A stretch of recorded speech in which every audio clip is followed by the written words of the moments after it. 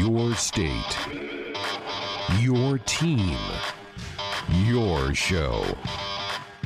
This is Sports Nightly. Adrian gets the snap, holds it, looks, sets, throws, pass, caught, Wandale, first down. It's on the 20, 15, shoots the defender, 10, 5, touchdown, Nebraska. Wandale Robinson's first touchdown as a Cornhusker. Now, let's check the pulse of Husker Nation with your hosts, Ben McLaughlin and Nate Rohr. It's dangerous as it is putting us in charge of a show. Yes. And it's even more dangerous when you give us a top 10 topic like we have tonight. like we basically need like some type of a censor, an editor. Well, I was going to say some type of true judge of appropriateness to tell us, if what we put down on our list is acceptable or not. Because let's be honest, if this was a podcast version, the list would look a lot different than a statewide network version. Yeah, unfortunately, I don't have the FCC money to properly formulate my top 10 Well, and list. Baby Bobby probably needs some health care, so this job is probably necessary for you. Somewhat important, yeah. So we'll plus, I'd lose my seat to the game on Saturday. Good True. heavens. Yeah. But the top 10 list tonight is top 10 game day signs, college game day signs. Shout out to Lindy who came up with this topic. And, I expected there to be some,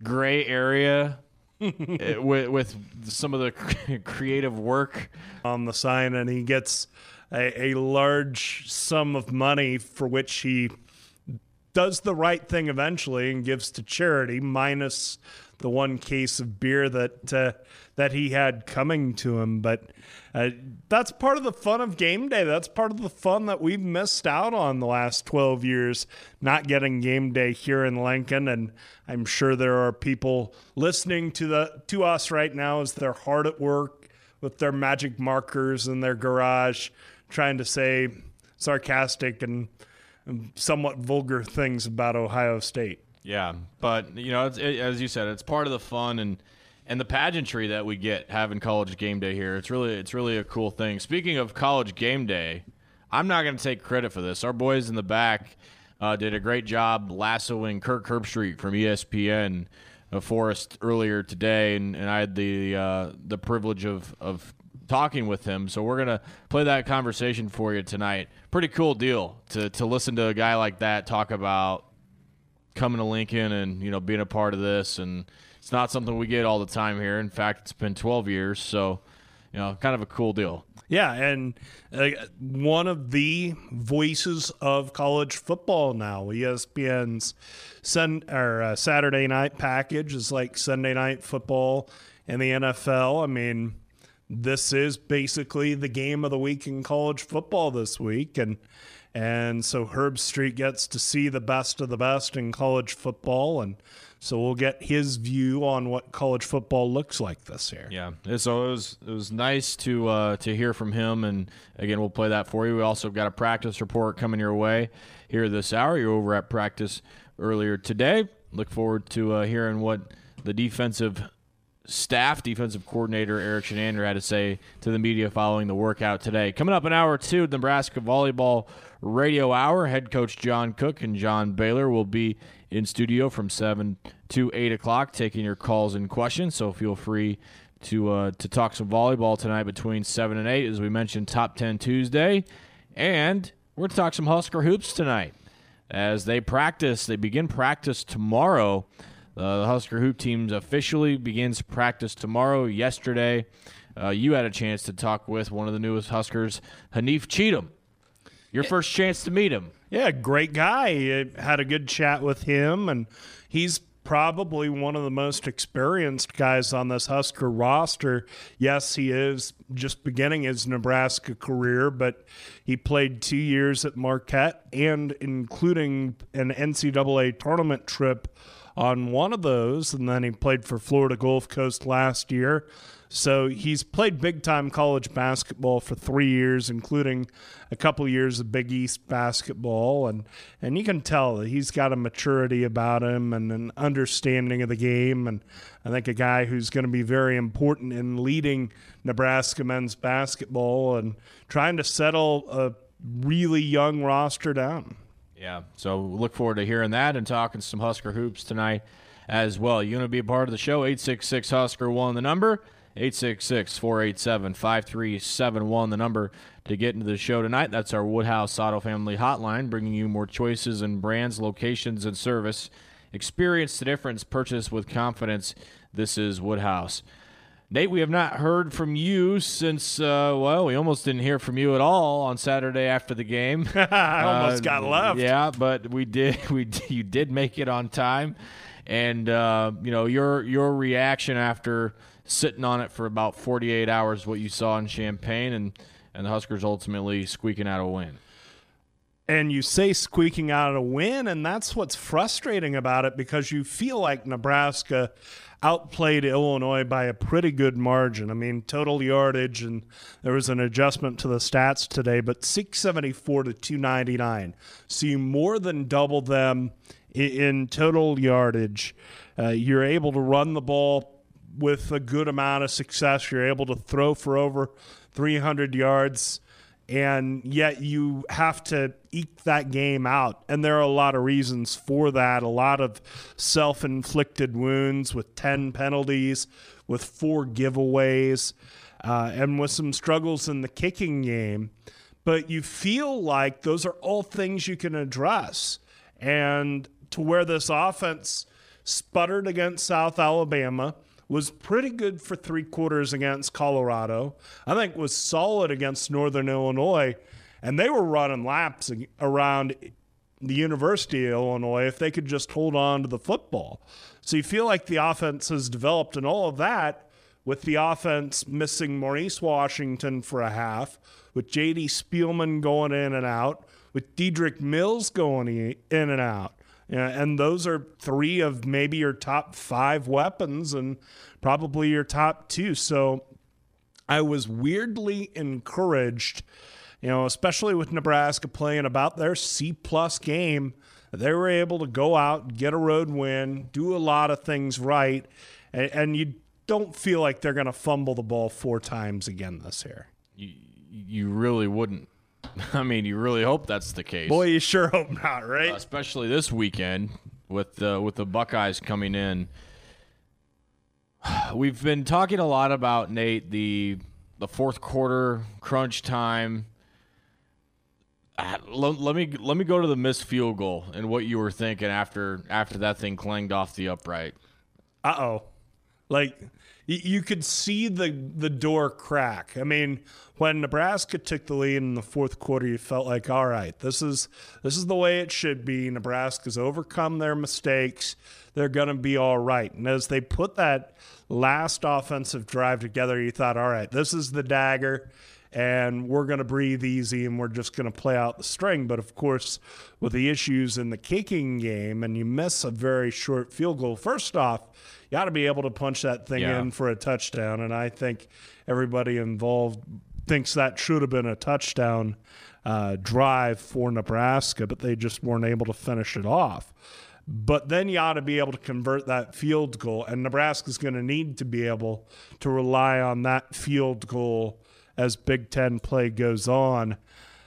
However, you feel really good about what this defense was able to do. I mean, Reggie Corbin got his, as we expected, but, 71 of that was on the first 2 snaps. So you felt like there was something off at the very beginning, but an adjustment was made. And even though Reggie Corbin cleared 100 yards, 71 of it was on 2 plays. Mm-hmm. And so you can dismiss that to a certain extent. So the offense was good if they got out of their own way. The defense continues to play pretty well. The special teams are what worries me, because you feel like there was regression there. The kick coverage unit really struggled. And it wasn't because of the 10 guys running down. It was because the kickoffs were line drives that were easy to return. And so Nebraska was behind on field position. And so you feel like this game against Ohio State, you won't be able to overcome, being behind in one of those three areas, penalties, turnovers, field position, let alone having a distinct disadvantage in all three of them like they did at Illinois. Yeah, definitely pause for concern with the special teams, and especially moving forward, for every passing day that Barrett Pickering is not out there practicing, it's a concern. There will be a game this year in the Big Ten where 3 points will decide it. Oh, sure. And it's that way every year. And there's going to be more than a few, actually. I mean, you think about this Western Division and trying to figure out how it's going to set up. I mean, I think Wisconsin's shown themselves to be a cut above at this point. We'll see if that holds up. But after that, the difference between Nebraska and Iowa could be a field goal, or Minnesota. And I mean, even though Northwestern looks bad right now, every time they've come to Memorial Stadium, that's been a one-score game. So Barrett Pickering, please heal quickly. Right. We're as off and rolling here on Sports Nightly. You have any hangover thoughts, questions, concerns of the Husker game on Saturday? Feel free to dial us up. Think you can guess the Husker score? Submit your prediction with the NEX Guess on Facebook.com/Huskers, and you could win a $200 gift card courtesy of Nebraska Crossing. We'll take a break. When we come back, we're going to talk with Kirk Herbstreit from ESPN. That's coming up next. To welcome on our first guest, Kirk Herbstreit from ESPN, here for College Game Day here on Saturday. Kirk, 12 years, man. Been 12 years since you've been here for this. You excited to come back? 12 years. I mean, I can't even believe that. You start to go to certain spots every year, every other year. You just kind of assume you'll be back, hanging out at Misty's for a nice meal, and next thing you know, it's 12 years later. So time flies. Obviously, this program has been through a lot since the last time we've been there, and seem to be in very, very good hands with Scott Frost. And I know that so far this season's probably not quite what maybe some people expected, but you got to remember, this is still a process, in my opinion. I mean, you go from 4-8, even though I think they had 5 losses last year that were probably by a touchdown or less. This is still a team that's learning how to win, and Scott Frost is still going out and recruiting really good players that eventually are going to get them to a different level. But I think it'll be pretty spirited, obviously, Saturday night, which will, I think, allow them to play their best game of the year. Whether or not it's enough, we'll have to wait and see. I was thinking about this when I was at the stadium yesterday, and kind of what you alluded to. So many schools, College Game Day, they get it every year, and it's probably just ho hum. They're here again. That's not the case here at Nebraska, as you'd expect. People are really fired up to have you guys here. What do you and the crew think about getting to experience Lincoln and maybe some of your coworkers have never been here before? Well, first of all, man, because of the sport we cover, we're so lucky that almost every week, everywhere we go, we're even if we go, last year, this year, I mean, people I think get fired up for their team, and we just happen to be there, and they want to go show America how excited they are about their team. So we're pretty lucky that we're covering this sport with a passion that follows it. But yeah, I mean, I love to go to traditional places. I'm kind of a traditionalist myself. It's fun to go to some of the programs that are off the beaten path. I mean, you go to Pullman, Washington, for example, or Fargo, North Dakota. Those kind of places go pretty crazy because we don't get to those kind of schools very often. We're excited to be back in Lincoln because I think there's great appreciation for the fans.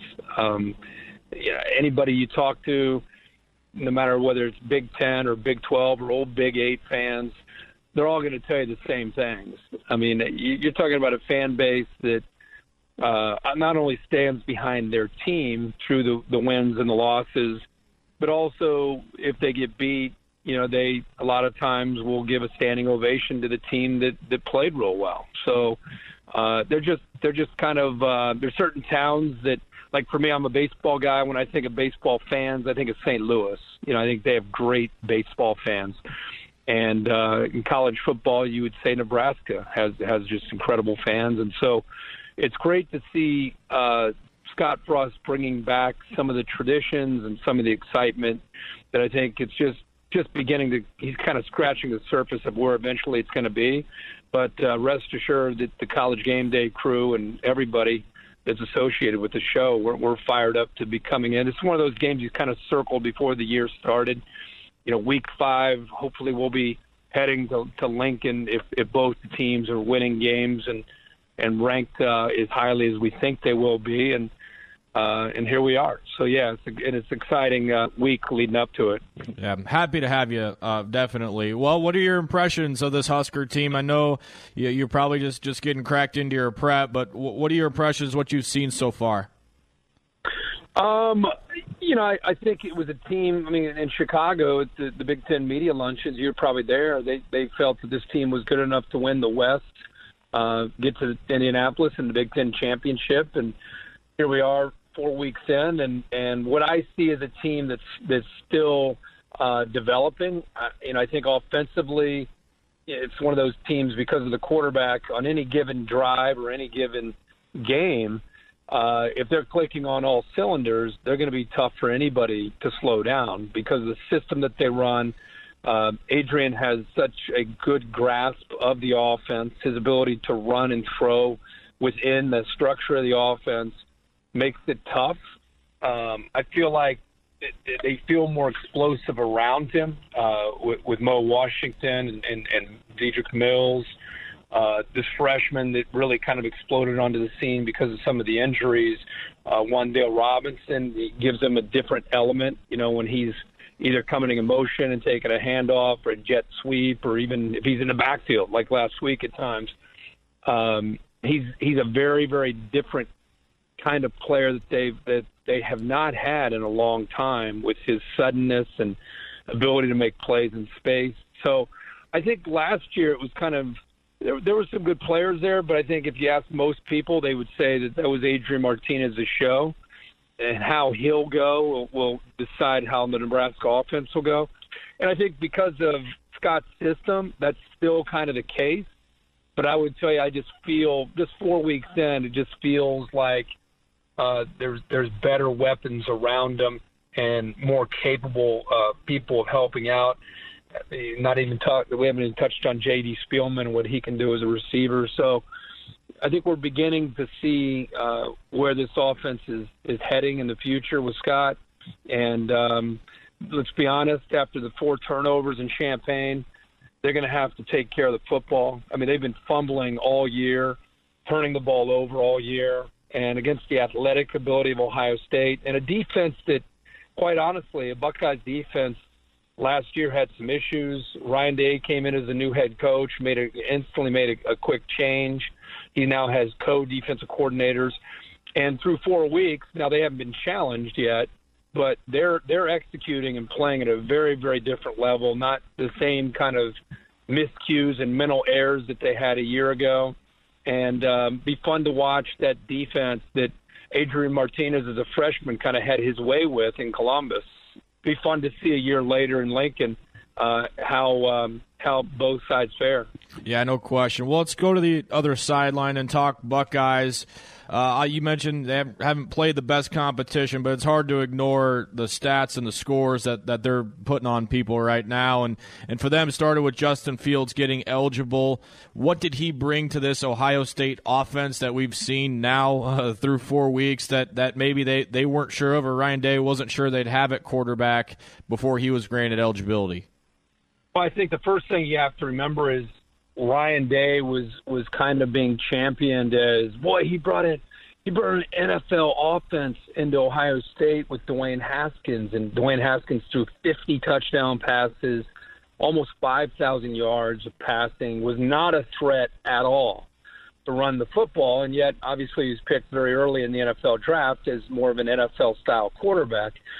And a year later, here comes Justin Fields from Georgia, more of your traditional dual threat quarterback. And I think Ryan Day, in his first year as the head coach, and incidentally he still calls the plays, is showing his ability to be flexible, his ability to change to the strengths of his quarterback. He's now running a little bit more of what you'd expect from a dual quarterback, where they're going to run some zone read. If you get overcommitted to stopping Dobbins and Fields running, then you're going to get a big dose of man beaters with the very talented group of wide receivers. They have about 6 guys that they feel pretty good about. And so I think it's a different way of attacking compared to what they did last year with Dwayne Haskins.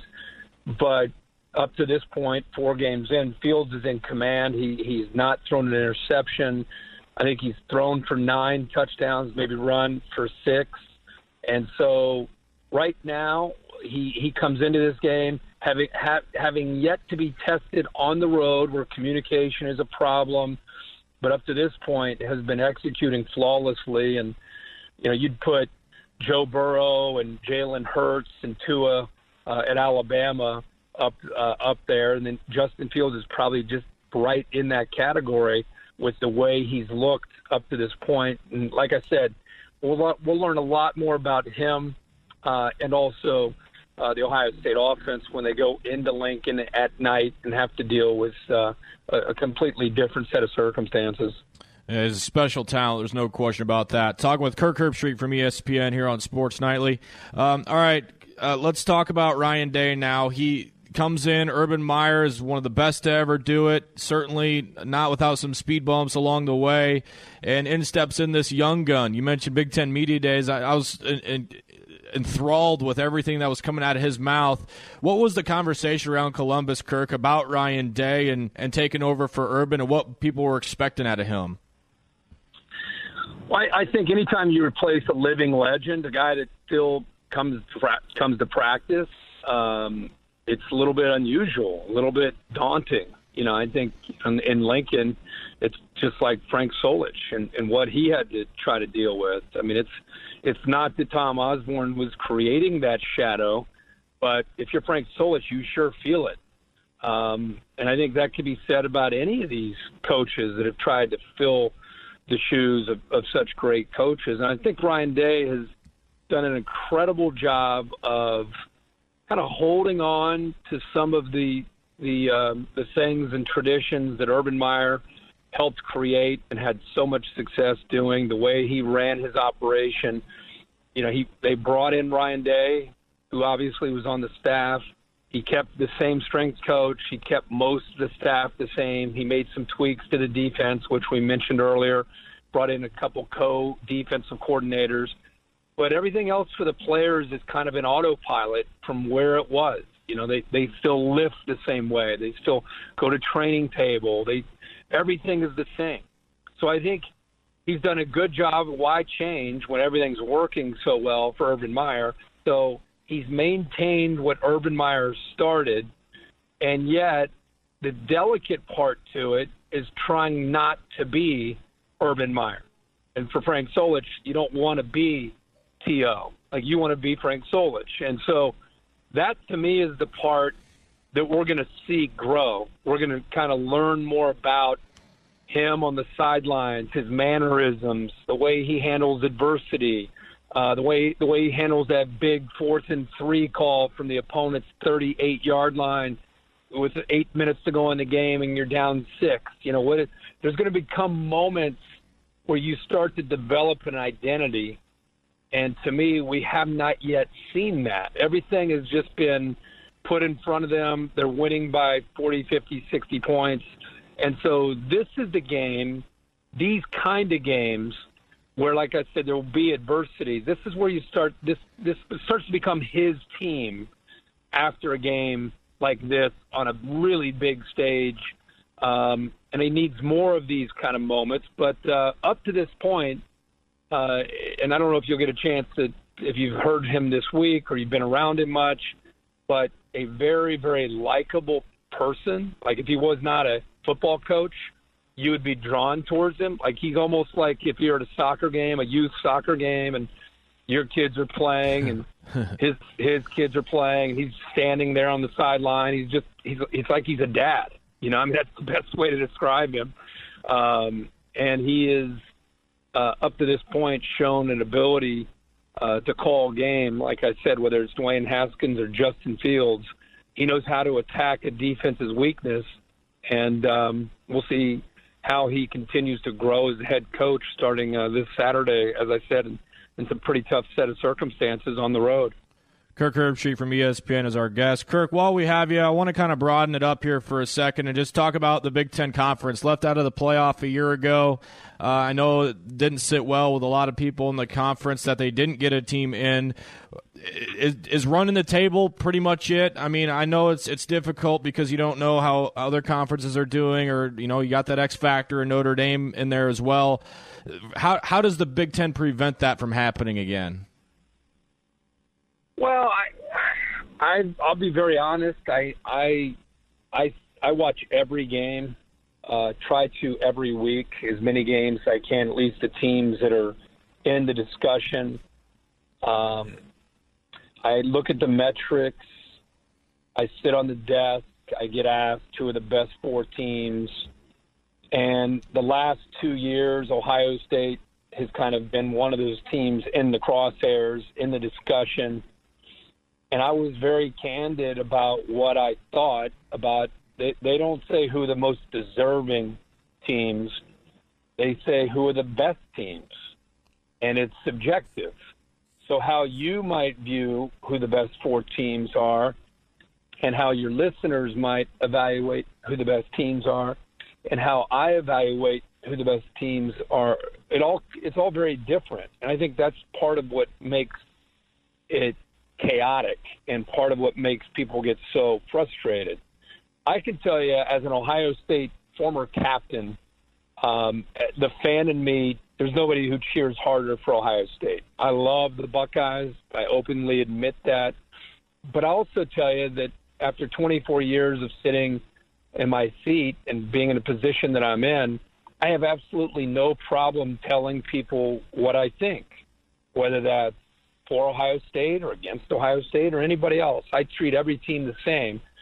And the last 2 years, there's been, like I said, Ohio State sitting there, and I've said 2 years ago, I said Alabama should go ahead of Ohio State, which would put 2 SEC teams in the playoff, Georgia and Alabama. And, in fact, that's what happened. And I was shocked to the point where I walked off the desk because I was so surprised that the committee got it right. They didn't do the AP poll where, the easy way, the conventional way, just by, hey, let's be fair. Let's put every conference gets a team. Let's put Ohio State in, keep Alabama out. They didn't do that. And that shocked me that they were willing to do, in my opinion, the right thing. And then last year, I thought Georgia was a team that should get in there despite having a couple losses. It wasn't a popular opinion, but I watched them play, and I watched who they lost to, and I felt that they were deserving. And so I also that year said Ohio State should be left out. So that's not me trying to make a point. That's not me ganging up on the Big Ten. I love the Big Ten. Like I said, I love Ohio State, but it is what it is. And if you don't have one of the best 4 teams, you don't have one of the best 4 teams. And so I don't think it's about going undefeated. I think Notre Dame is an example of I think they have a lot of cynics out there, but how could you not be impressed, objectively speaking, with Notre Dame going to Athens, Georgia, and taking on a top 5 team in Georgia and walking out of there with a narrow loss, but looking really competitive. And if they get a pass interference call at the end of the game, they got a shot at the end zone to win the game. So anyway, I just think it's not about how many losses. It's about being fair and evaluating the teams. And I just think the Big Ten last couple of years, they've just barely been on the outside looking in. And, we'll see if this year's any different depending on how things shake out in December. Kirk, we've taken a lot of your time, but you've seen a lot of this before, Nebraska and Ohio State is has embarrassed Nebraska at times, and a lot of people are hoping that the result is different. How are you expecting this thing to go between these two? Well, I think Nebraska still is in the building process. I think playing at home gives them a much, much better chance, obviously, with that crowd and how they can affect the energy. I think it would help them to start fast. I think they've got to be able to jump out on Ohio State. The last thing they want to have happen is what happened in Champaign last week, where they got behind and had to play catch-up. I think Illinois is a very different team than Ohio State. If they turn the ball over, get behind, it could be a long night. This is going to be one of those games because of the talent on Ohio State, especially in the skill spots, that everybody's got to do their job. You know, defense has got to leverage the football. Martinez has got to play great. And if everything falls into place and the crowd's into the game, then you got a 4-quarter game and chaos at the end, depending on who catches a break. But if Nebraska has mistakes or if they don't play and execute the way they need to, then it could be a game that's tough to watch for Nebraska. Kirk Herbstreit with ESPN with us.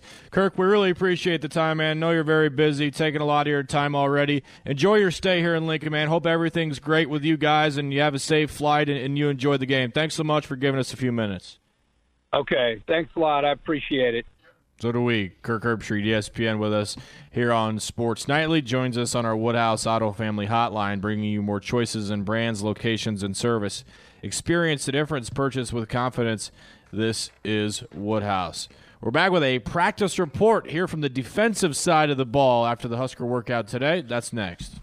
Every practice. We're going to work on it every single day until these guys master it. All season long. There's nothing better as an athlete than being part of something that's bigger than just yourself. And I think these guys are starting to feel that, and we'll keep building it. It's time for a Husker Football Practice Report on Sports Nightly. Practice report presented by J-Tech Construction. With J-Tech Construction, it's simple. When it's time to replace your windows, give the official exterior experts of the Huskers a call for a free, no-obligation assessment. J-Tech Construction presenting our practice reports. And this is our first practice report of Ohio State Week. Eric Chenander addressed the media today at the Hawks Championship Center. And last year, of course, the Huskers took Ohio State to the wire, lost by 1 score. Eric Chenander was asked, what did Nebraska do well in that matchup with last year's Buckeyes? Yeah, I think that was the first game. I think we talked about it last year, the first game where I just saw a really good look in their eyes before the game. We went out for that first series when the onside kick kind of went haywire on us, and we made a big stand. I think that set the tempo. We got some turnovers, which was huge in that game. I think they played really, really hard. Obviously, Ohio State gave us did a good job formationally with a few plays that we needed to fit that we probably hadn't got to because we were still getting to the base of the system. So now we have to be able to fit all the different formations. I think Coach Ryan Day does a good job of giving you a lot of condensed formations, a lot of formation in the boundary, a lot of just things that you don't see on a day-to-day basis. And so it's not necessarily the plays, it's just being able to fit all the formations that they give you. So the offense that they're going to face on Saturday hasn't really changed a whole lot. Ryan Day, the offensive coordinator from last year. So hopefully some of that is able to transfer from last year's fairly successful pursuit to this year. Yeah, you'd hope. I mean, different quarterback, different athletes, but, hopefully the same principles apply. One advantage that Nebraska might have in preparing for this matchup as opposed to some schools, the fact that Nebraska's offense shares some DNA with Ohio State's offense. Of course, Chip Kelly, kind of the godfather of it all, as Scott Frost coached under Chip Kelly at Oregon, and before that, Ryan Day coached under Chip Kelly at New Hampshire. And so Chenander was asked about the similarities between the two offenses. Yeah, I think it's a very similar situation. Like you said, there's a few differences in the offense, but there's a lot of similarity. One similar thing is when we play against our offense, we don't know what we're going to get. The tendencies aren't huge. The formations never stay the same. I think that's similar to Ohio State. They showed a lot of different things on film. Not a lot of tendencies to dial in with 3 games in, a new offensive coordinator, a new head coach. So it's much like that. You have to play rules football. You have to know your assignments, and you have to give your eyes in the right spot. Of course, Ohio State's concept of what they want offensively is so much more developed with all the weapons they have, but that Ohio State offense is hopefully how it looks for Nebraska down the road. Yeah, being disciplined is going to be a big key on a Saturday to do your job and do it well. And you have to imagine there will be plenty of run fakes and things like that, to where the safeties are, in particular, are going to have to be smart about what they're doing out there. Of course, to have a good offense, you have to have a good quarterback, and Ohio State has found one in Justin Fields, completing 70% of his passes, 13 touchdowns. Still hasn't thrown an interception. A good start for the Georgia transfer to his Ohio State career. And Eric Chenander was asked what stands out about Justin Fields. Probably the same thing when you guys watch it, right? He's big, he's fast, he can throw it really good, and he's operating their offense right now. Probably the question mark with him was, can he come in and take command of that offense? And so far, he's done a pretty good job of doing that. So he's a really good football player, and he's going to be a good challenge for us. He's settled into a weapon-filled offense, but he's also got the physical attributes to be very difficult for Nebraska to try and stop. Be their best test by far, and to have a true dual threat guy, that's going to be a change of pace from what we've seen the last few weeks. I would say with a fair amount of confidence, the top 2 quarterbacks in this Big Ten are going to be in the building here in Lincoln on Saturday. Wouldn't you agree? I would agree with that, yes. And I think there's a pretty big drop between 2 and 3. I don't think that's an exaggeration. I mean, especially the way Shea Patterson's played this year. So the Huskers having to prepare for somebody very tough at quarterback for Ohio State, who is trying to mimic Justin Fields, Eric Chenander was asked. We've got a few different guys, but we've got Luke McCaffrey down there giving us some reps. I know he's got to stay up with the offense some, and because he's a part of their package as well. So, but he's giving us some reps, and then obviously Matt Masker's done a great job at quarterback all along, and so is Braden Miller. So it's good that Nebraska has mobile quarterbacks that can give the Huskers a look. And Eric Chenander was asked about some of the principles of facing mobile quarterbacks. Yeah, I think the one thing it changes is, your calls and how you operate in the calls. You have to always account for the quarterback in the run game, which is, you're almost playing option football a lot when that quarterback is a viable option. Last year, Haskins could do it. He didn't want to very much. He was more of a pocket passer. Obviously he's in the NFL now because he can throw the ball really, really well. But Fields can make you earn it in the pass game and the run game. So you always have to account for him on every play. It's the one element Fields has that his predecessor really didn't, in the fact that, Haskins didn't really want to run, whereas Justin Fields, I don't think, shares that reluctance. No, he will tuck it and run it. Good stuff. Coach, the youth national team just did something that's unprecedented. What does it say about youth volleyball in this country? It says that whatever all the stats are saying and what everybody's saying and what I've seen is volleyball is growing. It's the most popular sport, girls sport in the United States. It's gone everywhere. There's huge club tournaments kids are playing. I've said all along that there's a lot more good players now spread out over college. You're seeing that this is the results of all this. And the youth team, which is 19 and under, just won the world championships in Cairo, Egypt. And it's unprecedented. The only other time they medaled was when Michaela and Kenzie were on that team. They played in Macau, China, and they won the silver medal. Michaela was a middle, Kenzie was a libero. So, and that team was represented by a player from Nebraska that was on that team, and whose name you cannot mention. Well, yeah, I need to be careful of that, but she's a high school player here, and she made that team. And but wow, what it's unprecedented. And just to put in perspective, so they beat Italy in the final. Italy's team, when they're 15 years old, they take them and start training them, and they live together, they train together, they go to school. They play in one of the Italian professional leagues as high school players. So that's how they're training. And for this team to get together and go there, and they lost to Italy in the pool play, but then they beat them for the championship, and I think it was in 5, is pretty remarkable. Mike in Omaha. Hello, Mike. Great to have you on the Nebraska Volleyball Show. Hey, JB, I like your story about Russ Rose putting in a good word for Nebraska with Kelly Hunter's mom, and this might have changed history. It really raised my regard for the guy, and I know his former players think a lot of it.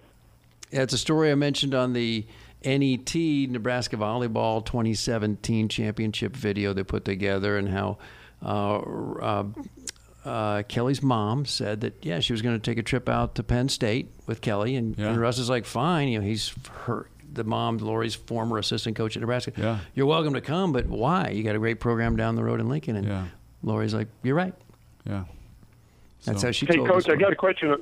I got a question about Knuckles. I don't know if you mentioned already. How's she doing with her concussion? She's good to go. She was in practice today and looked like a typical freshman. So, it looked to me like you got 2 good liberos. And when I heard that Knuckles was coming here, and I heard what a great hitter she was, and I saw her, I was thinking of Annika and the back row attacks when she started in the back row. Is there any thought of maybe doing some of that with Knuckles, and so we can take advantage of what a great hitter she is? No, she is a really good hitter. So is Kenzie Maloney. But you know, the thing is, we've toyed with it. The problem is you start letting them work on hitting and think they're hitters, and then they forget what their real job is, because they're just like, hey, send me the ball, Your job's to pass it and dig it.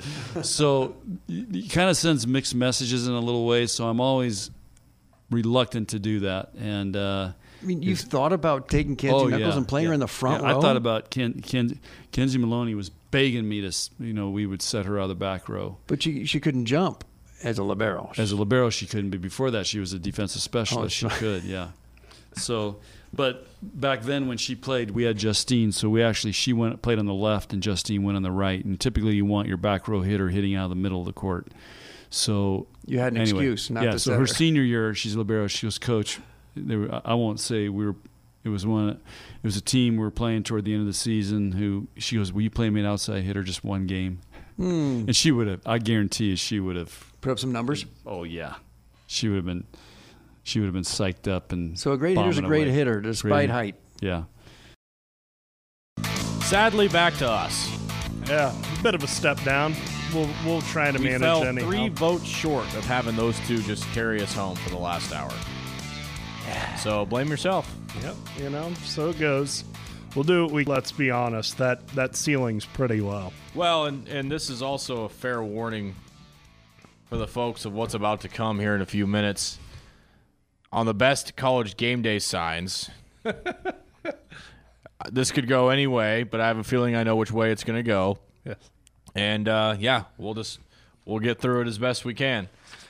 Hopefully, we'll still have jobs at the end of this, right? If not, go down swinging. There you go. Thanks to John Baylor, John Cook, in all seriousness, for Nebraska Volleyball Radio. They had some great questions. Kudos to you fans for calling in with your volleyball questions. Head man was very impressed with the questions he was given. 866-HUSKER-1, the number, 866-487-5371, the number, to our Woodhouse Auto Family Hotline, bringing you more choices in brands, locations, and service. Experience the difference. Purchase with confidence. This is Woodhouse. Here in just a second, Top 10 Tuesday. Also, before we say goodnight tonight, we'll talk some Husker hoops with Nebraska graduate transfer into the program, Haanif Cheatham. Nate had that conversation with him yesterday over at the press conference. Without further ado, let's count it down. We think 'em up. We count 'em down. It's Top 10 Tuesdays on Sports Nightly. All right, gentlemen. This was suggested to us by a co-worker.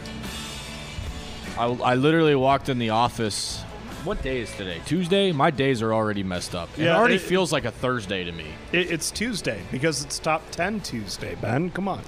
This is my issue. It already feels like Thursday to me. Like the week is going by this slow. So yesterday, seems like a year ago, we walk in and they're like, hey, if you had a sign for game day, what would your game day sign be? I said, oh, I don't know. I'd have to think about it. I got nothing off the top of my head. So that inspired us to commend the creative, the best college game day signs of all time, with the caveat that is appropriate for radio. Yes. So, Austin, are you playing along with us tonight? If you'll have me. Austin's busy at the moment. You're definitely playing along tonight. I am. I have compiled my list of 10. I'm set. I think they're mostly appropriate, but we'll see. I think we have Austin. I am not busy anymore. Are you playing along with us tonight? Will you have me play along with you? If you can fit it in the rules of the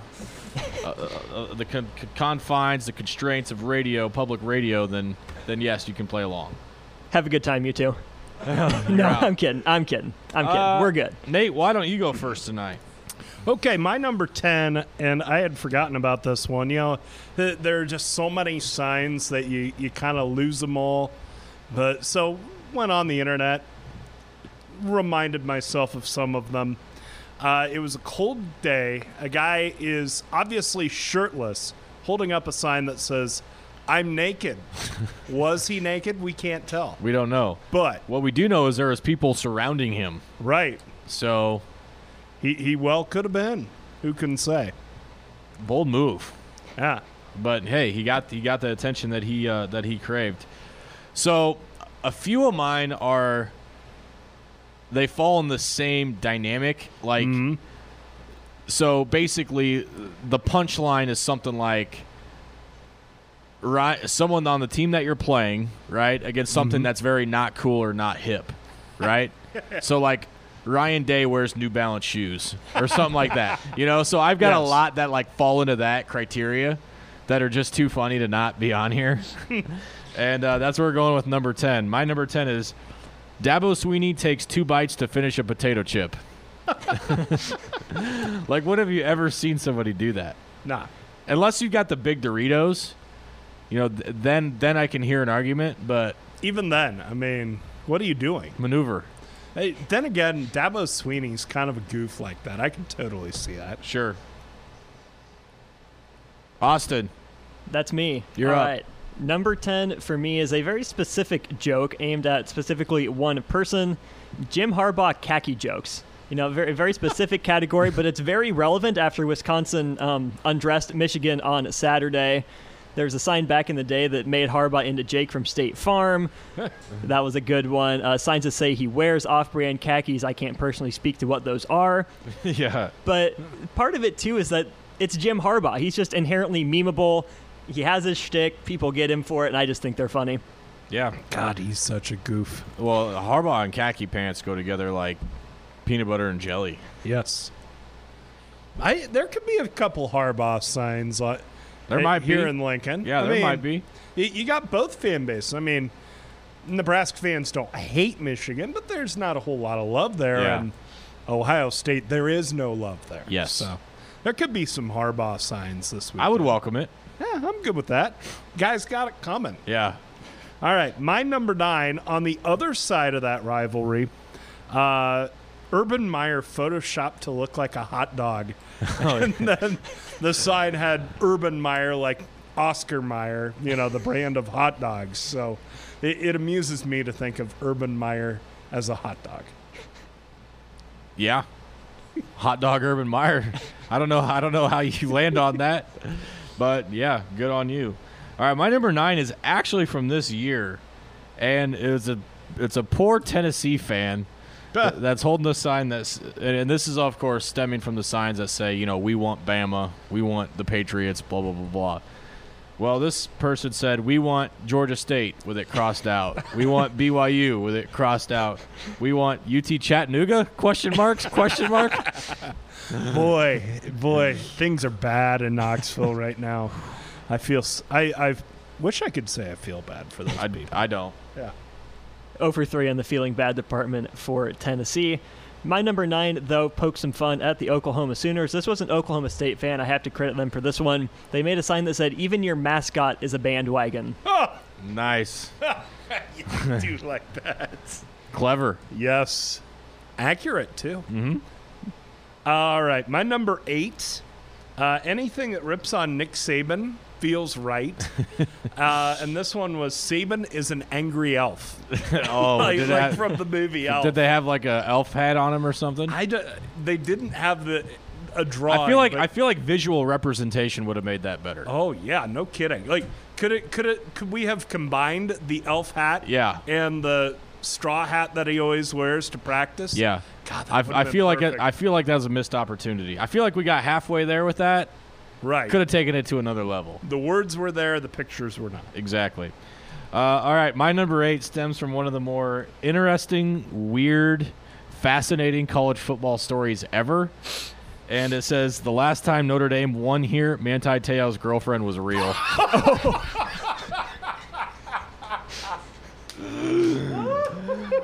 We all remember the story where, right, it was like right before the national championship game. Yes. He got catfished, and for those that don't know what catfished is, so I don't remember who it was, right? Was it an assistant like a coach or something? Like, because it was a Tuiasa Sopo.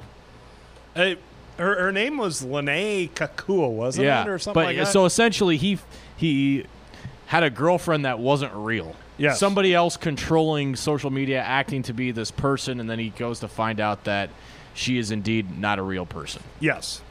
And it became a story in 2012. And apparently, like, didn't this fake girlfriend, like, have cancer or something? And overcome got sick. Yeah.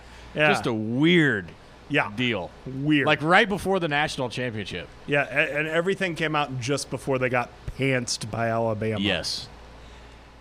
I have Manti Te'o here at number 8 as well, but slightly different variation. This one is, I believe, from the Georgia-Notre Dame game last Saturday, so it mixes old and new with this joke. It says, "Don't worry, guys, Manti Te'o's girlfriend just entered the transfer portal." Ayo. Oh, boy. Oh, boy. Is that an Ayo or a Te'o? Oh. Wow, we're sharp tonight. My number 7, speaking of sharp, Tebow is cut more often than my lawn. This is from a few years ago, ripping on Tim Tebow, and he might have even been on game day that year, but he just couldn't stick on an NFL roster, but somehow he's able to stick on the Buffalo Bison's roster in AAA. Here's some foreshadowing. This isn't the last time Tim Tebow will make an appearance on the best college game day signs ever. Too easy. All right, my number 7, it's captured at Oregon, so I'll just put Oregon at number 7, but 2 specific examples. The sign literally said, "This sign has as many national championships as Oregon." And the other one was 7,284 uniform combos, 0 national championships. With the 0 as the Oregon logo. Yeah. Yes, I do like that one. Solid. Always a good play. That's a classic. Number 7 for me rips on Alabama fans. It says, "Bama fans would hate this sign, but they can't read." Oh! So, ripping on the opposing team and its players is one thing. We do have to call out the fans sometimes, too. There are plenty of variations of that one. And even with the players, you got the, Forrest Gump would still be Alabama's smartest player, that kind of thing. So that's cracked me up. Oh, yes, yes. Well, the best is when, like, an LSU or a Mississippi State comes after Alabama. It's like kettle, pot, black. Yeah, right. Goodness. Number 6, Cowherd hates Santa. Just makes sense. He's angry. He is. He's evil. He is an angry elf conversation, too. And with those ears, he actually the might be an eyebrows elf. and the nose. My goodness. Can we get some investigating? Can we get Brett on this? we need Ancestry.com to be dispatched here. So is Colin Cowherd actually an elf? Discuss. Oh, man. But he hates Santa, so he hates his employer. Yeah, true. My number 5 is or we're on 6, right? Yeah, we're on 6. Yeah, 6. My number 6 takes a nice shot at our friend Lane Kiffin, and he just so happened to be on the set. And there's a picture of Lane Kiffin, right? And then there's a sign that says, "Remember when Lane Kiffin had a job?" Unemployment humor is great. Perfect timing and placement, too. Like, he's literally sitting there, and you can see the sign in the background. Good heavens. Roasted. I noticed you didn't argue as hard for your boy Lane in our top 25 meeting this year, Ben. Yeah, that was a one and done. That was a Kentucky rule for me. Oof. One and done. Out. Tapped out. That's fair. I respect that. All right, my number 6 here. One person made a sign that said, "Real men cry to Rinaldi." Facts. That's true. This is true. You know, there's not a whole lot of crying in sports unless you're, Michael Jordan at your Hall of Fame induction, or you're listening to Tom Rinaldi on Saturday mornings with the piano music behind it and all. Just no shame in that one. Yeah. Yes. You've got to watch Rinaldi, like, at the right time. You can't be at, like, watching it at a tailgate party or with a group of friends of a certain sensibility. Nah, Rinaldi is best watched alone. Yes, absolutely. Maybe when the lights are off, too. Exactly. All right, into the top 5. This is from this year, but it pops up quite a bit. And this comes after Oregon as well. And it was Duck Hunt, and it's like a screen capture from the game, but Abby the Tiger holding a duck. Holding the duck, yeah. Yes. Okay. That's a classic anytime Oregon's involved. Definitely. I really debated to put this on my list because it would just look like, and it probably will to some, just completely sour grapes, but it's just so good that I couldn't leave it off. And believe it or not, it wasn't a Nebraska or an Iowa State fan that had this sign. It says, well, obviously Iowa State because they're there too, but win or lose, we don't live in Iowa. Yes. Make yourself feel better. Indeed. I would hold that sign. Make one. I might just have to. I might bring to the show on Friday. We'll see. Anyways, all right, my number 5. You can insert any player here. This one was made back in the aughts for Mr. Deshaun Kaiser. This fan ripped on him saying Deshaun Kaiser punts in Madden. I saw that one earlier and told Nate that. Yeah, what a loser. Go for it. You just don't do it. You're not playing for a real trophy. Yes. Speaks to a weakness in character if you're punting. He's probably playing with himself in Madden and can't make an accurate throw. Oh, that's true. My number 4, this was when game day was at a Temple game, no less, which who'd have thunk that? So they're in Philadelphia.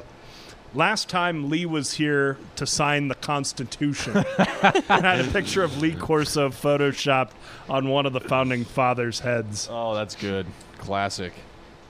My number 5, or we're on 4 now. My 4, I'm staying in that part of the country. I'm just hopping over a state. Okay.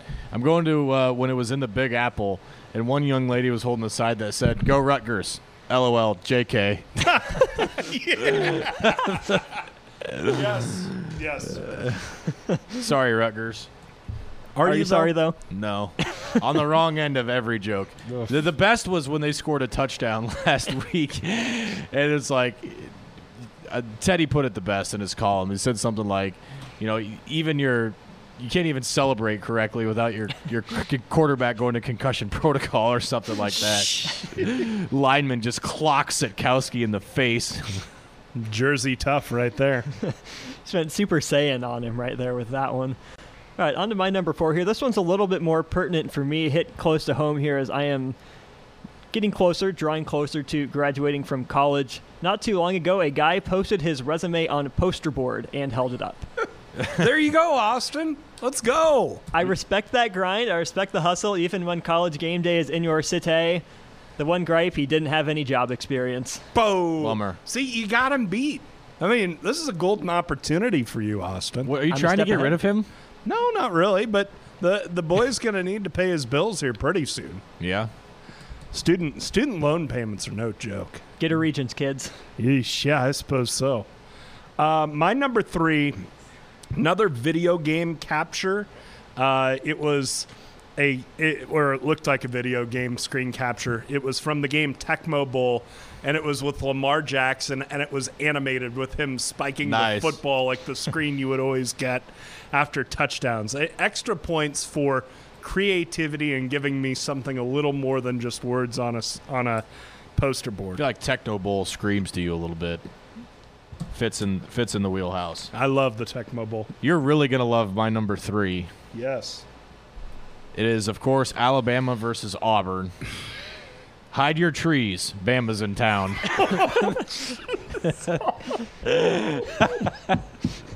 Harvey Updike reference. My gosh. Goodness. Hide your trees. Bama's in town. Oh, no. Oh, no.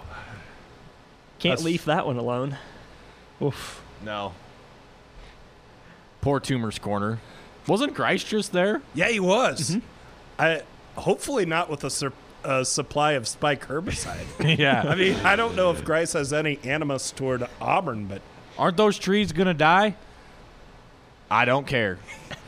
Brett, while we're doing this, find that phone call. I want to hear it at some point tonight. Yes. Harvey Updike, Paul Feinbaum. All right, go ahead, Austin. All right, so mine was targeted at Army in this usage, but it can be sent out to basically any team. It's why doesn't blank have a website? Can't string together 3 W's. It's not good if you can't do that.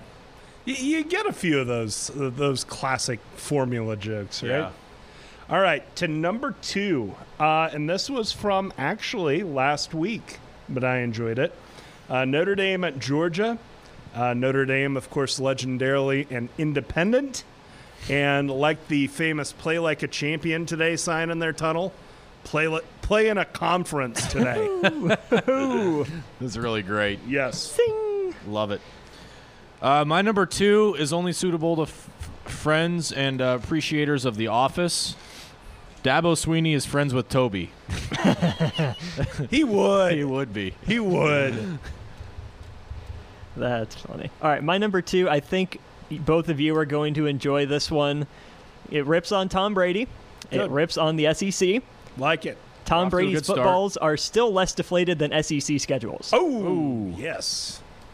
Get a lot of schedule jokes on the poster board. We do.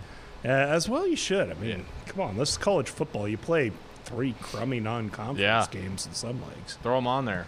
Absolutely. All right, my number 1. This is a few years old, but I still find it hilarious. Of course, West Virginia was hosting game day. West Virginia is celebrating victories by burning couches. So a West Virginia fan, both mocking that and their former coach, said, "I'd burn my couch, but Rich Rod is sleeping on it." Rich Rodriguez, the old coach. Oh, man. I'm sure that got a lot of play. Yeah. In that state of West Virginia. Yes. Pretty good. All right, my number 1, it ties in schedules. It ties in Tim Tebow. Tebow helps third world countries. SEC schedules them. Yes. Yes. Nothing more needs to be said for that No. one. That's spot on. It's beautiful. All right, my number 1 college game day sign of all time. Ben, you had an Office reference at number 2. I have one up here at number 1. When game day had Baylor was playing somewhere, it said, "Baylor prefers pizza by Alfredo." Ooh, yeah. Ooh. That's the wrong one. I Both feel in quality of ingredients and overall taste. I believe is the Office quote. that is the Office quote. Oh, man. All right. Well, what kind of game day signs do you have on your mind? Brett, let's get those phone lines open. I know people have been stewing about it. There's people in Lincoln right now, as Nate said, in their garage with a brand new neon green poster board and a big, thick, really smelly marker that they're trying to come up with something creative. Hopefully we pushed you in the right direction. Spurred your creativity. Yes. Let the creative juices flow. Yeah. Now get after it and get your game day signs out. 866-HUSKER won the number, 866-487-5371 the number. Think you can guess the Husker score? Submit your prediction with the NEX Guess on Facebook.com/Huskers, and you could win a $200 gift card courtesy of Nebraska Crossing. We'll take a break. We're talking some Husker hoops with Haanif Cheatham coming up next. You were creative in your way to recruit Haanif Cheatham into talking to you yesterday. Yeah, it pays to know people. I said, "Seamus, please, can I talk with Haanif Cheatham?" and when Seamus asks you to do something, you do it. Yeah. So Haanif Cheatham, had a chance to chat with him yesterday. A graduate transfer, played for Florida Gulf Coast last year, and Husker men's basketball begins practice tomorrow, and I started the conversation with Haanif by just asking him, you ready to go? Yeah, it's going to be, it feels like forever, going through off-season training and conditioning and stuff like that. But it's been a great off-season for us. I think we built as a team, good camaraderie, good chemistry on the court and off the court. So, starting tomorrow, it all goes down, and I think we're prepared the right way, getting ready for our first game. You are a graduate transfer. You came here from Florida Gulf Coast. What attracted you to Nebraska as you were looking around for somewhere to play your last year of college basketball? Yeah, like they say, there's no place like Nebraska.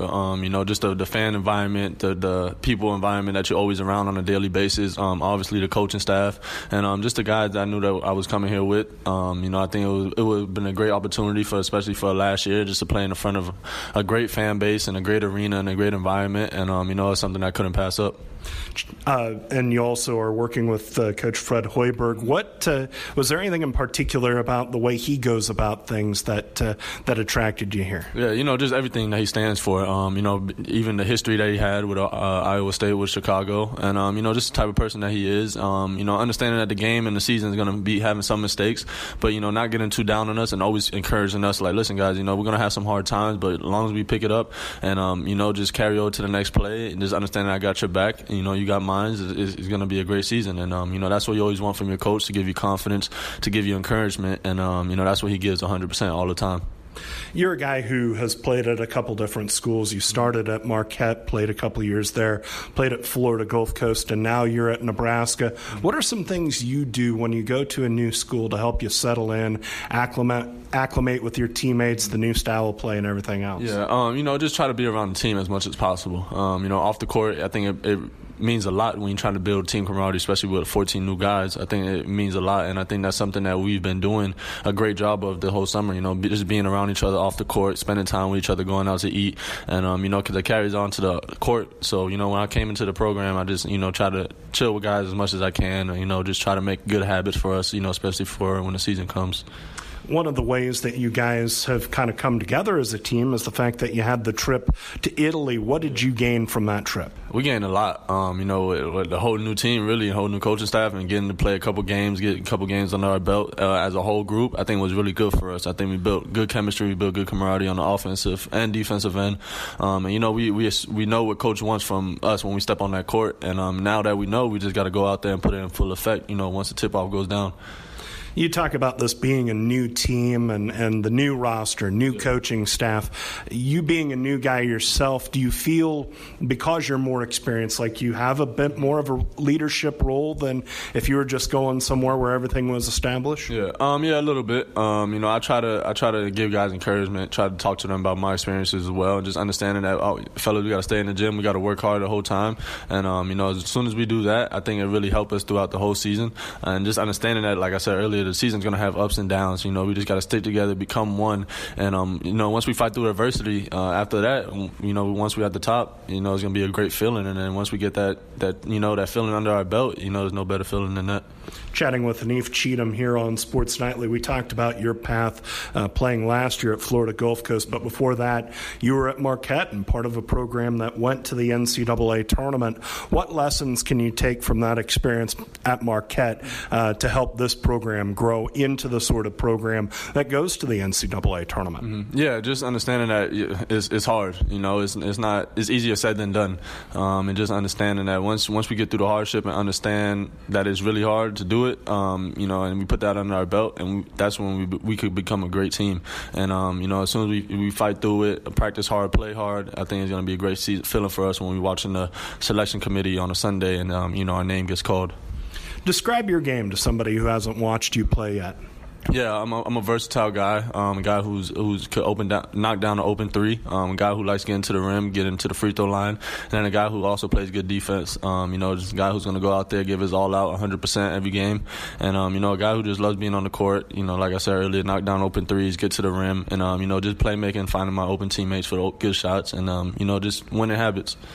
We mentioned your prior experience as a guy who played at Marquette, so you've been on some big stages in the Big East. But how excited are you to get into Big Ten play and face up against some of the great programs that you'll see in conference play? Yeah, Big Ten basketball, is no joke. Last year we played at Michigan State, and I just felt the environment. It was loud. The student section was in it, the fans were in it, and that's just a great environment to be a part of. And I know here at PBA it's nothing like it. I know it gets crazy. I know our fans are into the game, and that's what we want. We're going to put our all into the game. We're going to have the fans' backs, and I know they're going to have our backs as well. And then, that's just a great feeling to have. You talk about Pinnacle Bank Arena, and the place is sold out for a practice. I think you've heard the opening night for men's hoops this Friday. Rick Ross is going to be in the house. How excited are you to get in front of this Husker fan base with a full Pinnacle Bank Arena and at least become a little more acquainted with the Husker fans? I'm very excited. That's honestly, I can't stop thinking about it. When Friday night comes around, it's going to be a great time for us, even for the fans. It's going to be a great event when Rick Ross coming. And, just playing in front of them, seeing how loud they could get, it's going to give me chills on Friday night, once my name gets called and once our whole team comes out there. But, yeah, I've been thinking about it. I can't stop thinking about it, and I'm looking forward to it. Well, we're excited to see what you guys put out there, not just Friday night, but all this year, and see how much progress you guys can make this year. Good luck. Yes, sir. Thank you, my man. Appreciate it. Every once in a while, things kind of fall into place. We're just talking about Old Crimson, the Wazoo flag. Has its own Twitter handle, 11,000 followers, and they tweeted at us yesterday saying, "Hey, Husker Sports, better make sure Bill Moose and John Johnson get out to wave the flag. Hashtag photo op, hashtag once a Coug." So here we are talking about Old Crimson, and they're already hitting the lineup. Well, you spin around 3 times in the dark and say it, and Old Crimson pops up behind you. Shows up in the mirror? Yes. Don't say it in the bathroom with the light on or the light off. Then turn the light on. I'll be standing there. Yeah, exactly. Freaks. Man, this show, this hour, ooh, boy. We started out on a good note with Kirk Herbstreit, and we all downhill from there. Yes. The good news is the show's over, so no more nonsense. We survived. You survived, humble listener. I'm out tomorrow. You're in tomorrow. I am. 50% of us will be here tomorrow. Yeah. The responsible 50% will be back. Greg will be back here tomorrow. Yeah, there will be adult supervision. Don't you worry. Thanks for sitting, man. Appreciate it. Enjoyed it. Thanks to the help in the back, Austin Orman. Thanks to Brett Woody. Thanks to all of you for listening. Thanks to John Cook, John Baylor, Kirk Herbstreit, Haanif Cheatham. Thanks again to all of you. We're back with you. Sports Nightly tomorrow night. Have a great night. We're back at 6 tomorrow.